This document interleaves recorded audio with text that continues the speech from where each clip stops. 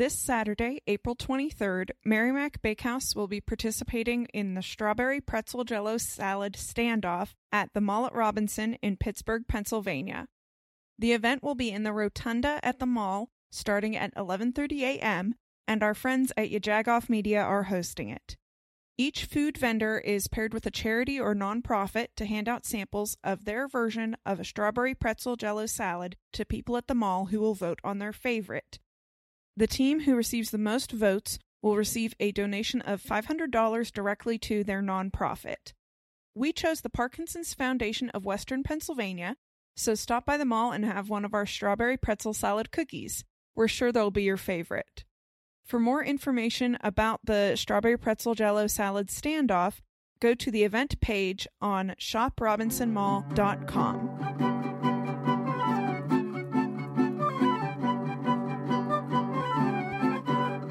Hello and welcome to In the Kitchen with Mary Mac. Today we're going to teach you how to make Ukrainian Borscht, or my version of Ukrainian Borscht from my ancient Time Life cookbooks. So that's where I got the recipe from. When I was in my early 20s and I didn't know how to cook anything, I thought it would be a really good idea to get these Time Life cookbooks, that you get like a subscription to them. They send you a different book every month. Of course, most of the recipes in them were things that there was no way I was going to make. These are like chef-level recipes, but they're from all over the world. So there's one book that's all soups, and it's all these soups that are largely things that are like dare food. You know what I mean? like I am never making, nor am I ever eating this soup. But the best recipe that I found in this particular book is for Ukrainian Borscht. And I've made it a few times. I have a good shortcut that I use while making it, because making Ukrainian borscht, I should say, is an all-day process. Now, borscht is a very popular soup all across Eastern Europe and parts of Asia that are in that same area, and probably because they grow a lot of root vegetables and cabbage, so a lot of the foods from there are things made with root vegetables, and root vegetables also store really well for cold climates, so they're the perfect thing. And then cabbage, a lot of cabbage. So everybody has their own variation of borscht. I have a Polish cookbook at home that has around 6 borscht recipes in, and they're all just a little tiny bit different. But typically, all borscht has one thing in common. It has beets as a base to the soup. If you're not a beet eater, or you're not familiar with beets, they are a round, dark red root vegetable. You can eat the leaves of them fried. They're really good fried with ham or bacon or something like that. You can eat the leaves of them, and then the root itself gets a big round ball that you eat that's like I don't want to say it's like anything. It's sort of like a bright red turnip, but then maybe you don't know what a turnip is. I don't know where to go with this. It's just about the size of a tennis ball usually. That's a large size beet. Typically, if you get canned beets, they're probably the size of a golf ball. We like a particular brand of canned beet that's called Aunt Nell's. They come in a glass jar. They are fantastic. And after I discovered Aunt Nell's jarred beets, I quit canning beets, because canning beets is a very messy and long process, even though beets are delicious and I really love them. I used to grow them and I used to can them. And I can tell you that once I found Aunt Nell, I said, forget that. I'm never doing that again. We eat beets fairly often. And this recipe I have adapted to use the canned beets in, just because it's getting hard now to find beets in the grocery store. It's very rare. If they are there, they're there for a very short period of time. It's hard to find them in a farmer's market unless you get a farmer that grows a lot of specialty vegetables. Beets are not a popular thing that people grow. And I mean, in my husband's family, like everybody grew them. So, it was funny that they always had them, and a lot of people never even saw them before. So when I give you the recipe, I'm going to give you that my little twist to it, rather than using the actual fresh beets in it. Now, Ukrainian borscht is like a meal soup. It's a main dish soup that you would have as your meal, like a stew or something like that. Typically, most of the borscht recipes that you will find are either like an appetizer soup or a cold soup, like a salad soup. Okay. There is a Polish version. I know there are others, but I know the Polish version that is a cold soup, and it's basically the beets and cabbage just in the beet broth itself. And it's actually beets are sweet. Okay. So it sounds really weird, but beet soup cold, you put a dollop of sour cream on it, and it's actually good. It's not a bad thing. It sounds odd, but that's what people ate in the summertime, when it was cold for your meal. So it's also still used as sort of like a starter to your meal, that kind of thing. And it can also be types of beet soup that are just beets and cabbage, and possibly onion in there, are also like a starter course for a meal. But the Ukrainian version of borscht is a very rich, complex dish that is, it has so much flavor to it. It has a lot going on, and it's very hearty. So it's considered a main dish soup. Typically, you would have with your borscht, with this type of borscht, you would have pierogies on the side, which pierogies can have so many different fillings in them. Probably a potato pierogi would be my go-to for with borscht. You can have sweet cabbage pierogies would also be good with it. Some people use the meat-filled pierogies also. Sometimes for borscht, they take the meat that you use to make the broth and they actually slice it and serve that alongside of the soup, as well as the meat that goes into the soup. So there's a lot of things that happen. There's sausages that are often served with it. Sour cream can also be served with this borscht as like a little dollop of it on the top, It's a showpiece dish, I would say. It's a very good soup if you like a good meaty type of a stew like that, but it has the sweet and sour flavor to it that's very different that you get with the beets. So I'm going to give you the recipe in two parts. First, we're going to talk about building the stock, and then we're going to talk about actually composing the soup. The stock is very important to Ukrainian borscht, and it does take some preparation. And like I should say this now, that this is an all-day affair, okay? So this is a thing you do like if the weather's horrible and you're going to be staying home all day or something like that, or if you have a really large crock pot, which is what I did. I cheated a little bit, but that works great too. For the stock, you need a nice meaty ham bone. Coming up on Easter, if you're going to be having a bone-in ham, or going to someone's house who's having a bone-in ham, snag that bone, take it home, put it in the freezer for when you make your borscht. That's what I always do. If we're having a ham for something, I'll save the bone and put it in a Ziploc bag and put it in the freezer. So then when I'm going to make borscht, or if I'm going to make ham and beans or something like that, I have it. Okay? If the bone is not very meaty, or if you decide you want to use a ham hock or a ham shank, you can do that too. Ham hocks anymore are almost as expensive as a little teeny ham, for goodness sakes.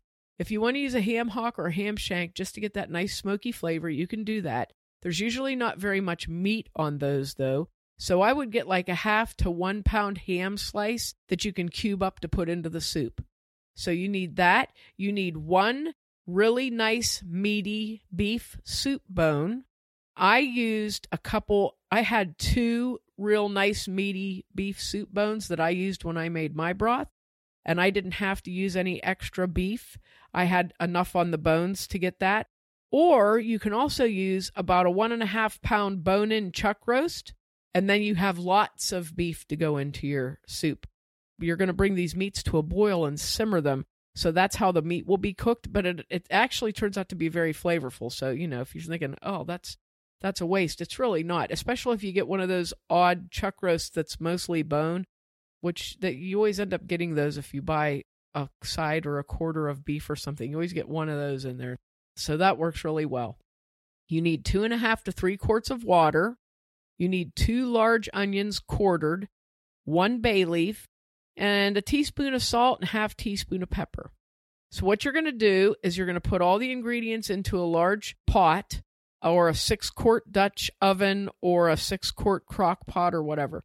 But if you're going to use a pot, you need a nice big pot. Dutch oven works also because you could also get this to a boil on the stovetop and then put it into the oven. So put all your things in there. Don't take any fat off your meat or anything. You want this is going to be a very rich broth. So put all of your meat items, your onions, your Dutch oven, salt and pepper into your pot with your water. Bring it to a boil. When it comes to a boil, you'll get some foam that comes up from the meat. Skim off that foam and clean the top of your broth off good, and then reduce the heat, cover, and let it simmer for like 2 to 3 hours. So what I did the similar thing here. I put mine in a crock pot. I put everything in a crock pot. I put it on high, and I let it cook for the entire day that I was at work, which ends up being like 9 hours. So I set it all up in the morning, put everything in, and let it go all day. So you want to get that to a boil, cook 2 to 3 hours till your meat's tender coming off the bone. You can tell your broth is nice and brothy. You can actually let it cook longer if you want to, whatever you want. Let it cool, take it off the heat and let it cool so you can work with it. And I usually let it cool for like an hour because you do not want to mess around with this when it's real hot. Lift your soup bones out and your meat using a straining spoon and just get all that meat and all the bones and everything as much as you can get out, and lift that out and put it into a large bowl to let it finish cooling so you can work with it. And then you're going to strain your broth into a clean pot, and then we're going to go to step 2. So once your broth is strained, you can throw away the onion and the bay leaf out of it and stuff. You want to let your meat cool so you can cover that and let it cool while you're doing the rest of it.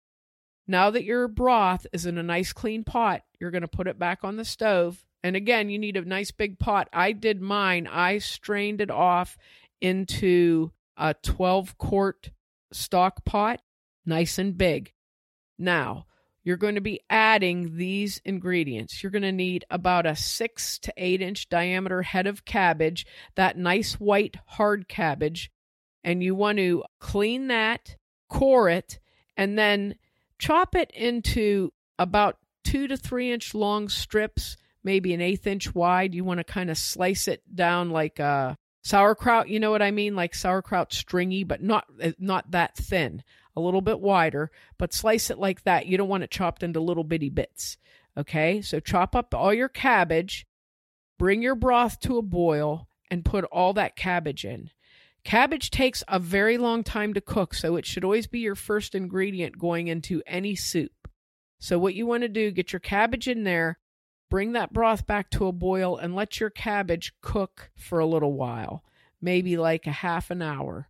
Now you want to get 1 large onion and cut it in half and slice it into very thin strips, and then add that into your stock pot and let it cook.